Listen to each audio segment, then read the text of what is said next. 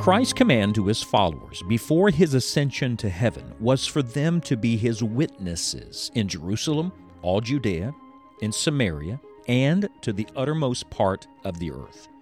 Our Lord did not intend for the good news of his death and resurrection to stay local, but instead it was to be taken globally. In this third section of Acts, the adventure continues as the gospel is taken to the ends of the earth. Let's join Scott Pauley now for today's study. There is no forward motion without friction. If you're going to move forward, there's going to be difficulty. There's going to be opposition. And that is especially true in the realm of spiritual work. If the gospel is moving forward, know that Satan and all the hounds of hell are going to do everything they can to push back against that. We're in Acts chapter 19. The gospel's advancing. Remember, Ephesus now has become a gospel beachhead. All of Asia is going to hear the word of God. And in verse 13, the Bible says, "Then certain of the vagabond Jews, exorcists, took upon them to call over them which had evil spirits the name of the Lord Jesus, saying, We adjure you by Jesus, whom Paul preacheth." So here's a group of people that they want in on the action. They don't really believe the gospel. They don't really know Jesus personally. But they feel like they can use this power to their own benefit. And so they decide they're going to start casting out evil spirits as Paul has. They'll just use the same name. The Bible says in verse 14, "And there were 7 sons of one Sceva, a Jew, and chief of the priests which did so. And the evil spirit answered and said, Jesus I know, and Paul I know, but who are ye?" I think it's fascinating that this evil spirit, this devil, recognizes the name of Jesus, even recognizes the name of the Lord's messenger. May I just tell you, Satan knows who Christ is, and Satan knows who the true followers of Christ are. Satan knows who the Savior is, and Satan knows who the messengers of salvation are. But he looks at this man who is not a true believer. He's just trying to use this power to his own benefit and says, "Who are ye?" And the man in whom the evil spirit was leaped on them and overcame them and prevailed against them, so that they fled out of that house naked and wounded. Dear friend, I want you to know, Jesus has to be personal to you. You can't just use his name. There are religious people that want to use the name of Jesus almost in some superstitious kind of way, like a crystal ball, like another power that they can tap into. Friend, you don't use his power, it uses you. And so here was a man that knew nothing of the power of Jesus Christ and had no answer for the power of the devil. There's only one who's greater than Satan, and that is the one that lives within us, the Lord Jesus Christ. You are no match for the devil. The Bible says in verse 17, "And this was known to all the Jews and Greeks also dwelling at Ephesus, and fear fell on them all." Listen to this carefully. "And the name of the Lord Jesus was magnified."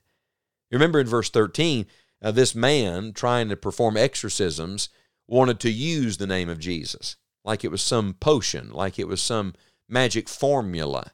You don't use the name of Jesus that way. You don't use it in some empty way when you do not know him. And so instead, what does the Lord do? The Lord lets that man be humiliated, be taught a public lesson. And what happens to the name of the Lord? The name of the Lord Jesus was magnified. Friends, God will always magnify the name of Jesus. There is none other name under heaven given among men whereby we must be saved than the name of Jesus.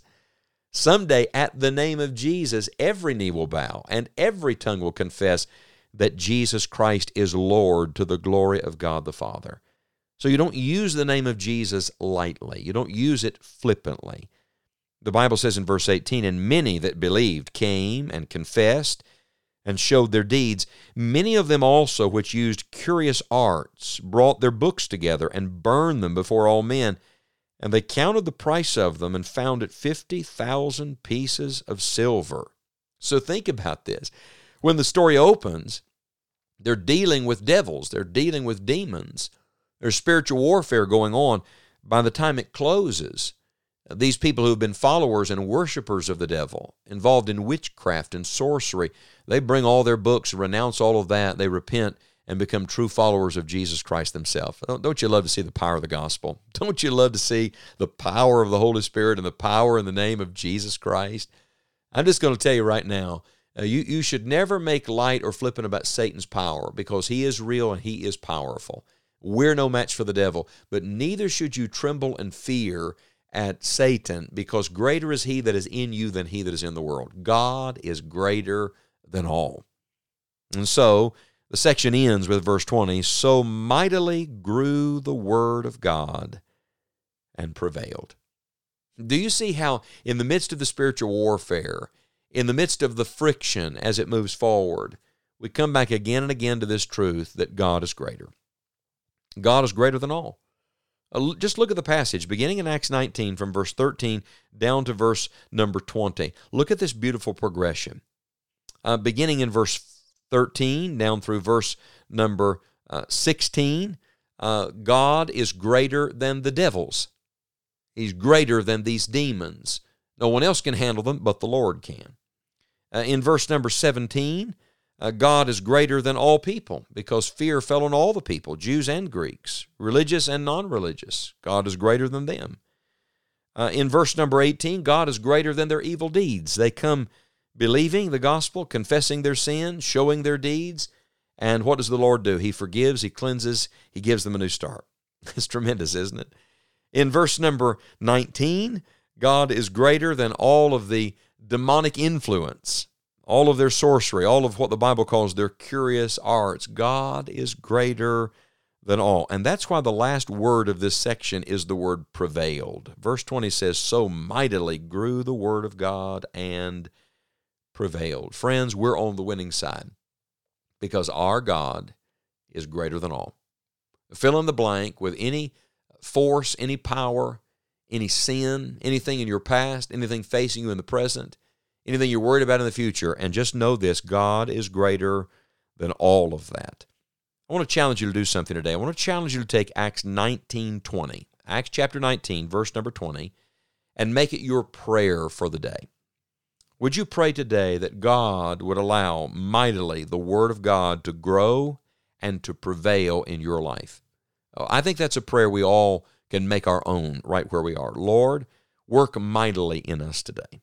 Lord, let the Word of God grow in my life. Let the Word of God grow in my family. Let the Word of God grow in our church. Let the Word of God grow in our community. Let the Word of God grow in our world. In other words, multiply the truth, Lord. Let the gospel message advance. Let the name of Jesus Christ be magnified. Let it grow. And here's the beautiful truth. When it grows, it always prevails. As the Word of God increases, the power comes with it.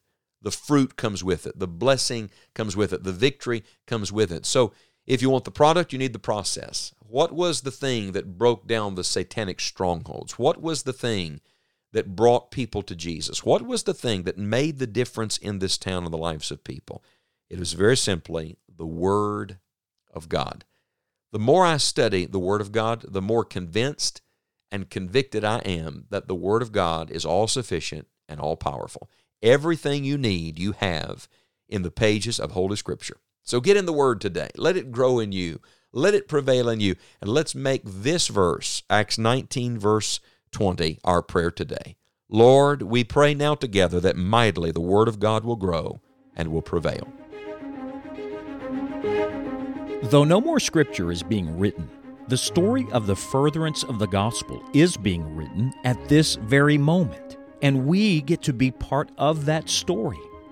The heart of our Savior is as passionate for the lost today as it was just before He ascended in Acts 1. Will you get in on what God is doing in the world today to reach the lost with the gospel? This is why Enjoying the Journey exists, to encourage and to equip you in the work of the gospel. Whether it is through the daily broadcast or the many resources on our website, Scott and all of us on the Enjoying the Journey team are passionate about people coming to know Christ as Savior. We pray that you truly will enjoy the journey, but we also pray that you will bring others with you on your journey of following Christ.